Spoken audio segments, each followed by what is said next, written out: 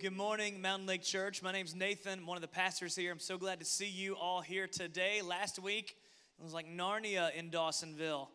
So this week is just a light shower. No reason to be afraid, but you made it here, and we're so glad you did. A couple of things just to put on your radar. For those of you who are from the Dahlonega area, we have a night of worship coming up at UNG next Sunday night at 5 o'clock. Would love to see some of you there to see what God is up to in the Dahlonega community.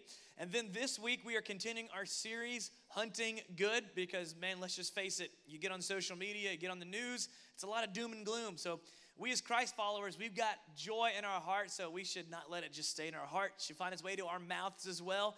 So stop by our Hunting Good booth after service, and those things that you just think the people you love, well, they know how I feel about them. Well, tell them.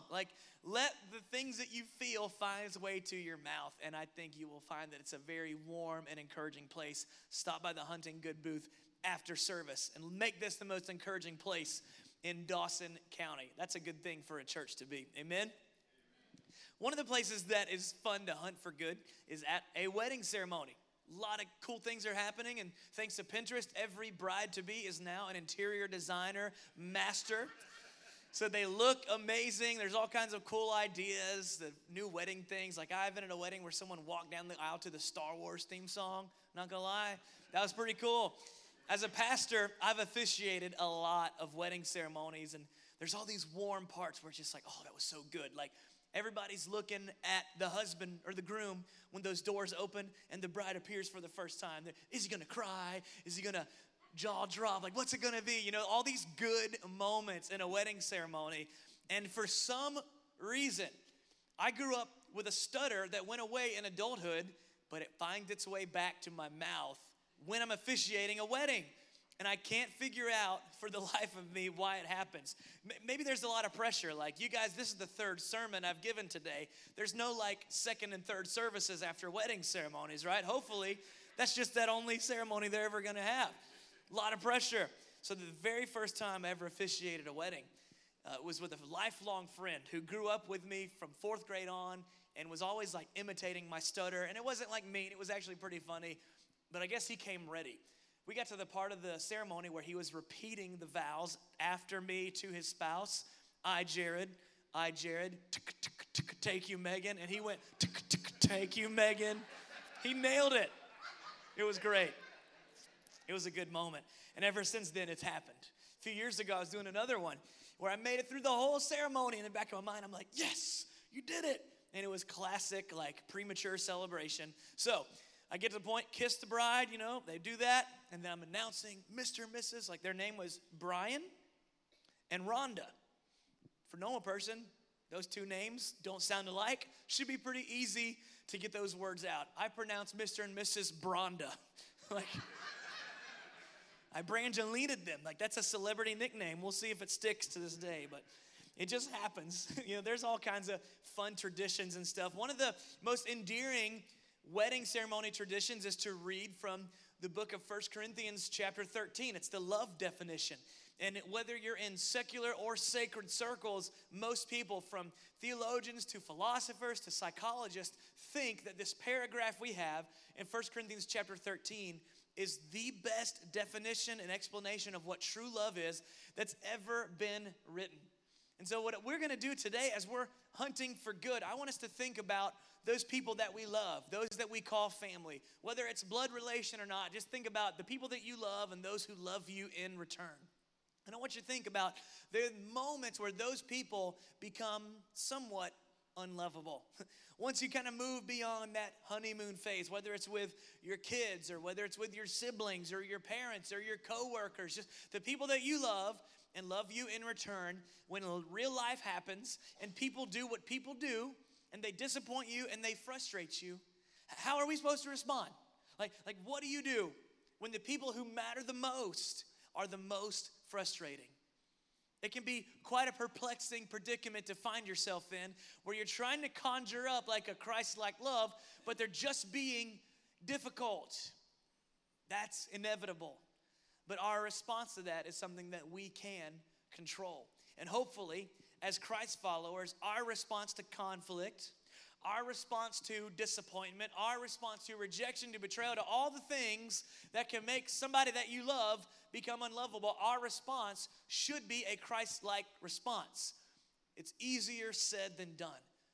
But if we base our definition not off how we feel, but who God is and what He's done, then we can find a godly way to respond in those friction, painful moments that every relationship will face.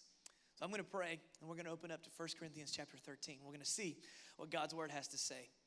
Jesus, I would ask that over these next few minutes, Lord, as we all maybe are replaying difficult moments in recent history, maybe a fight that happened on the way to church, Lord, I pray that we find the right way to apply your kind of love to these people in our lives, that we'd be able to see them the way that you see them, and we'd be able to respond in a Christ-like, God-honoring way. So guide us through the scriptures today, Lord. Speak to us. We'll be listening. In the name of Jesus, we pray. Amen. 1 Corinthians chapter 13 says, love is patient and kind. Love does not envy or boast. It is not arrogant or rude. It does not insist on its own way. It is not irritable or resentful. I'm only 2 verses in, and I've already thought of some things this week with my toddlers where I missed the whole irritable and resentful thing. Like, I got to repent, like already challenging me. Verse 6, it does not rejoice at wrongdoing, but rejoices with the truth. Love bears all things, believes all things, hopes all things, and endures all things. Let me just give you a little bit of a context as to where we find ourselves in this 13th chapter of the book of Corinthians. Paul was writing this letter to kind of do some course correction to the leaders of this church in Corinth. There's a lot of immoral things that were happening, and there was a lot of just divisions inside of the church. And so he's speaking to these things. Then he gets to a point in chapter 12 where he talks about this concept of spiritual gifts and how every new believer is endowed upon conversion to Christianity, like turning from sin and self, making Jesus the Lord of our life. We get spiritual gifts that are meant to help the body of Christ. And he just talks about like your role matters and you have a part to play. And then in chapter 13 he says, but if you don't play that part in a loving manner, then you're missing the point. So chapter 13 is not just about like a brotherly love. Like if it was about this kind of camaraderie, brotherly type love, there was a Greek word they would have used here in these verses. It's not about this romantic love that's shared between a husband and wife. There's a Greek word that he could have used for that. No, but the word that he used for the type of love that's supposed to be happening inside the church between Christ followers, those who love each other, who are doing life together, it's the word that they used to describe the way God loves us, and that Greek word was agape. And it basically means like this fond, preferential treatment. In other words, if you're a firstborn, the way you think that your parents treat your younger siblings, right? Like, come on, Mom, you're too soft on him. Like, whenever I was that age, I had to be at home by 10. You're letting him stay out till midnight. What's the deal here? A preferential treatment that the people just don't deserve. We don't deserve agape love. Let's just go ahead and own it. The Bible says, while we were still sinners, Christ died for us. In other words, when we were enemies. Like by nature, we are objects of God's wrath. I'm raising a 5-year-old and a 3-year-old, and no one has taught my 5-year-old how to fib, but he's naturally good at it, right? Like it's in our nature to rebel against God. But even in our state of rebellion and sinfulness, he chose to give us preferential treatment. And the Bible says that the kindness of God is what leads us to repentance. So this fond love, this preferred treatment kind of love is what we're looking at in 1 Corinthians chapter 13. It's what we talk about at weddings. This is the way we are called to love one another. A love that doesn't make sense because it's a love that honestly none of us really deserve. But we choose to love each other despite those flaws. It starts off by saying, love is patient and kind. It doesn't envy. It's not boastful. It's not arrogant or rude. It doesn't insist on its own way. Like the way I look at it, this first verse here, it's kind of explaining what love is supposed to be when you're experiencing it from someone who claims that they love you. These are the things that you can expect. This is how you should be treated. It's okay to want to be loved that way. It's okay that you want people to be kind to you. Because you're an image-bearing human being. Like God saw you as worthy to give everything. So it's okay to have expectations and not just take abuse. But it goes on to not just put the expectation on people who claim to love you, but it also puts a pretty high expectation on you who claim to love other people. When it goes on to say that it doesn't rejoice at wrongdoing. It rejoices in the truth. Have you ever been jealous of someone who gets a promotion that you thought you deserved and you did all the hard work, but they're taking all the credit for it? You know, the Bible tells us that we're supposed to rejoice with those who are rejoicing and mourn with those who are mourning. It means that if we're truly going to be a loving, Christ-like person, we will set aside our preferences and celebrate people in their moment of honor, regardless of how we feel about it. We're going to be people who choose to believe the best. That's kind of what it boils down to. In this day and age, we are so easily offended. I mean, headlines about plastic straws and Starbucks cups have divided our nation in recent years, right? Like, we are so easily offended. And for some reason, we have this proclivity toward justice instead of mercy. And all throughout the Old Testament, the prophets were warning God's people. God delights in mercy over justice. Isn't it strange how we want mercy for ourselves, but justice for everybody else? Why are we so easily offended? Why are we always looking for a reason to be hurt by something that someone does or says? Why do we make stingy, worst case scenario, cynical kind of assumptions about what people really meant? Think about some of these things that sound a little bit passive aggressive, but maybe a backhanded comment. They may not mean anything by it, but you probably all heard somebody say bless your heart before. And we all know that's kind of like the Southerners' version of saying with all due respect before they say something totally disrespectful. Like, what do you really mean by this? Like, here's one of my favorite ones.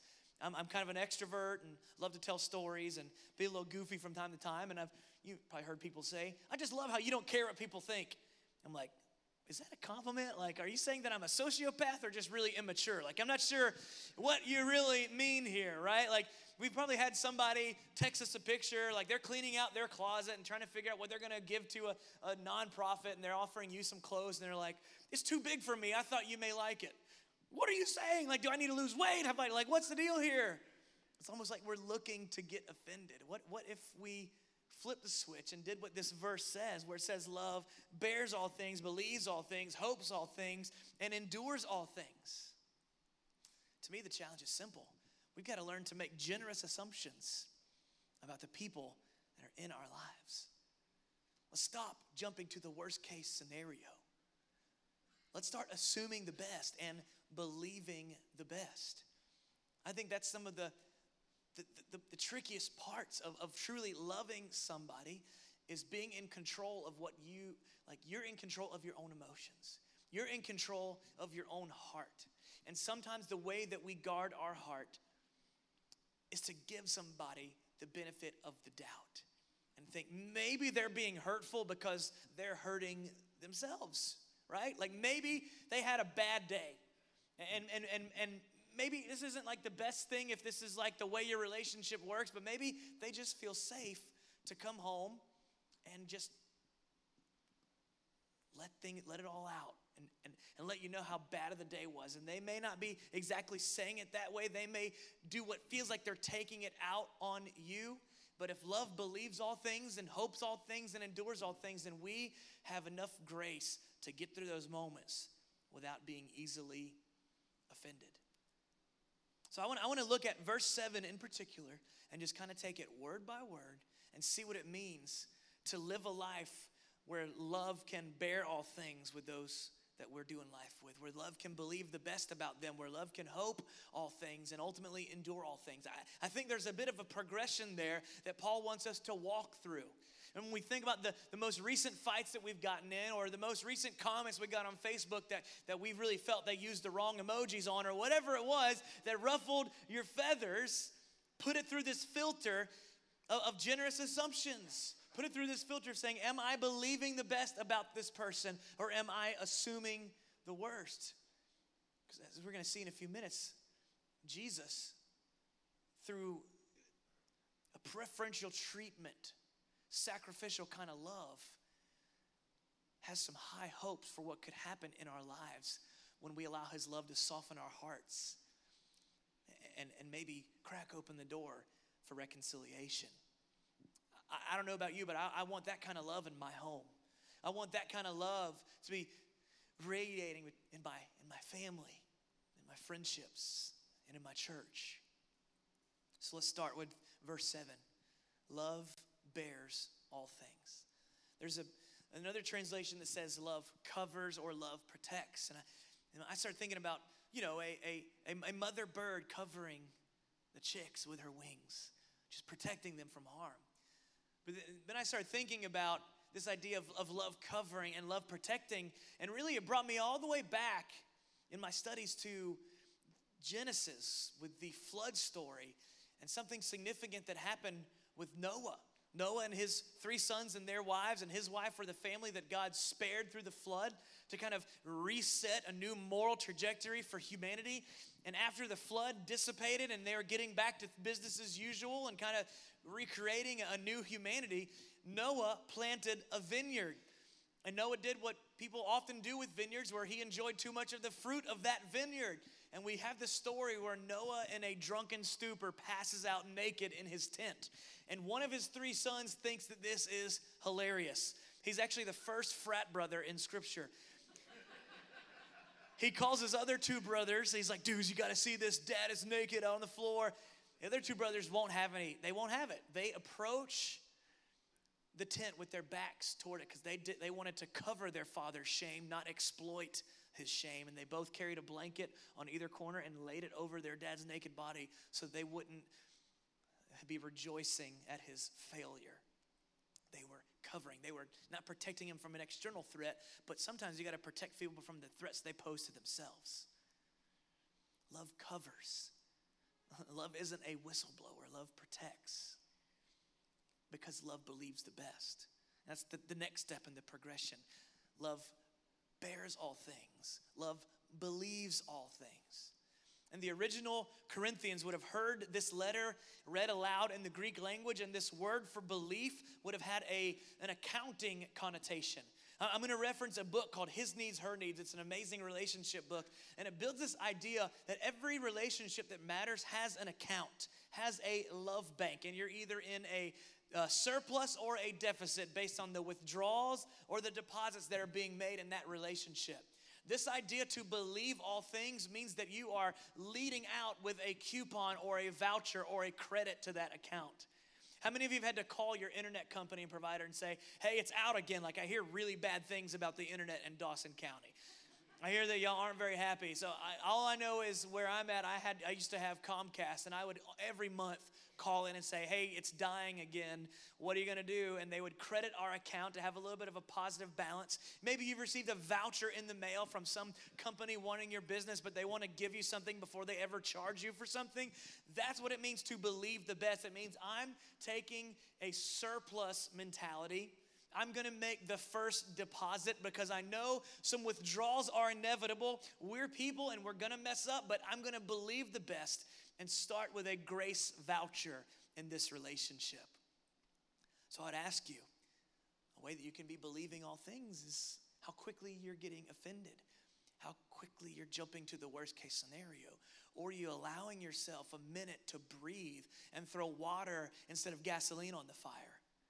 You think, man, when you said that, I don't think this is what you meant, but this is kind of how I felt. Now, I'm not saying your motive was to be hurtful, but maybe next time, timing, toning, maybe that could be a little bit different. That's a lot different. There's a big difference between that, assuming the best, and just immediately jumping to the worst case scenario and reacting instead of responding. That's what it means to believe the best. I'm giving them credit, even if it's credit you don't think they deserve. That's preferential treatment. That's the fondness, love of Christ. But then it progresses on to love hopes all things. Belief and hope can sound pretty similar. What does it mean to hope all things? Well, a belief is more about their abilities. A belief is more about, hey, I think this person is fully capable of getting to a healthier place. But belief without hope basically is saying, but I don't know that they're going to put the work in to get there. Basically, it's saying, I think they can, but I'm not sure that they will. I've got really no expectation that their potential will ever actualize. Versus love going a step deeper, saying, not only do I believe in you, but I am fully expectant that reconciliation can happen here. I am fully expectant that our relationship can go from busted to bountiful. I'm fully expectant that we could be flourishing in this home or in this workplace or in this friendship. And just maybe the love that God is showing through you to that person is what could guide them along in that journey toward wholeness, toward healing, toward reconciliation. Love bears all things. Love believes all things. Love hopes all things. But then it continues into love endures all things. I'm not an endurance runner, so I can't really speak from physical experience. Like, let me just tell you how far away I am from like thinking about running as a means of exercise. Our household, my wife and I we're in the neighborhood, and she saw somebody like leave their front yard and start running down the sidewalk. And she's like, what's wrong? Surely it's an emergency. Like, there was no category in our mind that running is just something you do to build your endurance. But apparently, it's really good for you. But this idea of endurance means I'm willing to stick with it. It means that I'm not just going to be hopeful of progress. It means I'm going to be engaged in the process, right? It means that not only am I going to work with you on the mistakes that you've done, love bears all things, I'm going to believe that you can overcome those things, and I'm going to expect that healing is possible in our relationship. And what validates my belief and my expectation is the effort and energy that I put into this relationship. My effort and my energy that aren't dependent on yours. This word endurance is also used to describe the mentality that Jesus had to take on when he was doing the work of forgiveness on the cross. It says, for the joy set before him, Jesus endured the cross. It means that we've got that belief and that hope that the joy of reconciliation and healing in my home is greater than the pain that we're currently facing. And I'm willing to engage fully, that my love for them is not going to be withheld based on their good or bad behavior. We've got to get to a point in our relationships where we realize my efforts cannot be determined by somebody else's energy or emotions. My love, my preferential treatment of you, my fondness of you is not based on what you're doing. It's solely based on who you are. And more importantly, who I know you can be. I'm so thankful that the effort that Jesus put into a relationship with me was not dependent on my emotions or my energy or my effort. See, it's by grace through faith that we are saved, not by our own good deeds. There's nothing that we can do that warrants the love of Jesus. He freely gives it. And in light of being a recipient of that kind of love, who am I to withhold love from anybody else in my life? Especially those whom I've made a covenant commitment to love them in a way that Jesus loved me. My effort, my energy, my emotions should not be dependent on somebody else's effort, energy, or emotions. That's a recipe for disaster. But when we decide, regardless of how this person behaves, I'm going to love them in a way that separates their worth from their behavior, the same way that Jesus does to me. And what's funny, the Bible says the kindness of God is what leads us to repentance. I'm not saying that we just accept them the way they are. Like, I'm so grateful that I've had people that have loved me the way that I am, but also loved me enough to challenge me to not stay that way. But the confrontation that took place was done through the vehicle of love and grace and mercy and tenderness. I'm not saying that your relationships have to be void of conflict. Here's what I've learned raising toddlers. And maybe some of the parents in the room can say the same.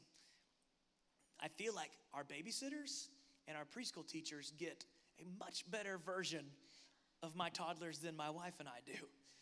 They talk about how good they are and how well behaved they are. My daughter Adelaide, she will barely get through like the letter E when we're trying to recite the alphabet together, but they talk about at the school like how good she is at it and how far she's going and how much she loves to read. And I'm like, we're talking about the same girl, right? Here's the little thing I've learned about child psychology. When they're acting out at home, it's because they feel safe enough to stop the performance. They know that they can be their raw, unfiltered self in front of their mother and their father. I just want you to maybe think back to those pain points in your relationships. And I want you to know, just because there's friction and pain and frustration and disappointment doesn't necessarily mean that your relationships are as bad as you think they are. Matter of fact, conflict and acting out is sometimes evidence that you've created a safe place and they feel okay to be their truest, struggling self in your presence. And how we respond to those moments says a lot about the way we view the grace and the mercy and the love that's been given to us. Love bears all things, believes all things, hopes all things, and endures all things. I want you to notice something so important. In Scripture, anytime you see something that's repetitive, it means you really got to lean in because there's something more than just the surface. All things is mentioned 4 times in this one verse. And it's so much more than just the big picture. Matter of fact, the Greek wording for that meant like taking into consideration the big picture by observing all the pieces. It's like looking at a puzzle piece. It's not just looking at the box that's on the shelf of what this puzzle's supposed to look like. It's looking at the puzzle pieces, the ones that are missing, the ones that are misplaced. And I think what we've got to realize in our relationships with people that are hurting is that, man, the big picture of everyone's life, they have some missing pieces as well. And that's what it means to have some generous assumptions. Just maybe they're being hurtful because they're hurting. Maybe they're acting out because something is off. And maybe God wants to use your love and your grace and your belief and your hope and your endurance to help put the missing pieces back together. One of our favorite movies in our household is the most recent Toy Story 4. And there's a character in particular there named Forky. We'll throw a little picture up on the screen. Forky is made of trash. And he wants to keep throwing himself back in the trash can when the humans aren't around. And the human who he belongs to is just obsessed with Forky, even though he's just a bunch of pieces of trash put together. And that right then there is such a great picture of the gospel. that while we were basically just trash, the Bible says our righteousness is as filthy rags. Like the best we can do isn't going to warrant the love of Jesus. But because he sees something and what could happen in a redeemed, life-changed story, he pursues us. So that is the Forky that we see in the movie, and my kids wanted a Forky toy. Now, the Forky toy that they wanted looked like this, but the more they've played with their Forky toy, pieces have gone missing. So our little Forky toy is missing one of his pipe cleaner arms, missing both of his popsicle feet. But man, does my little girl Adelaide, missing pieces and all, love playing with this toy. She loves looking for the missing pieces, trying to put it back together. She knows the big picture of what Forky's supposed to look like, but she's grateful for the Forky that she's got right now. This Forky with the missing pieces may kind of symbolize where somebody's at in your life who's going through a tough time. You ever heard the saying, hurt people hurt people? When people are acting out and externalizing some toxic behaviors, it may be indicative that they're going through something themselves. And you're the only safe place they have to just be themselves, raw, unfiltered. They're no longer performing. And when you have that kind of posture where love believes all things and is aware of not just the big picture, but the missing pieces along the way, we then can love them the way Christ loves us. And I think the most beautiful picture of Christ's love for us is summed up in one sentence that he uttered on the cross while he was paying the price for our sins. In Luke chapter 23, verse 34, Jesus said, Father, forgive them, for they know not what they do. That's the most generous assumption that anyone can make.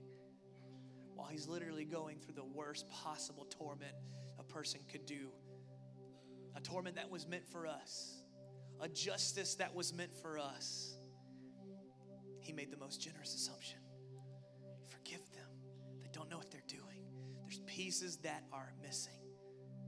What if your love, your grace, your mercy, your protection, your belief, your hope, and your endurance is what could help put the missing pieces back together in those people that you're doing life with, who you love and who love you back. Agape love, preferential treatment, fondness that's not dependent on anybody else's good or bad behavior. That's the calling. And if we could find the courage and the maturity to rise to that, who knows what kind of healing and reconciliation could be happening inside of your homes, your neighborhoods, your workplaces, and your friendships. Will you love the way Jesus loves you? Let's pray.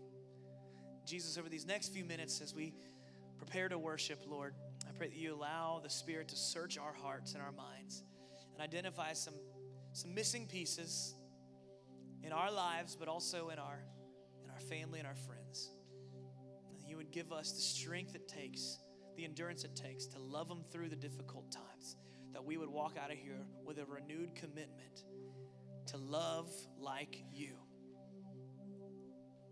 to sacrifice like you, to treat people the way you've treated us. We ask these things in your name. Amen.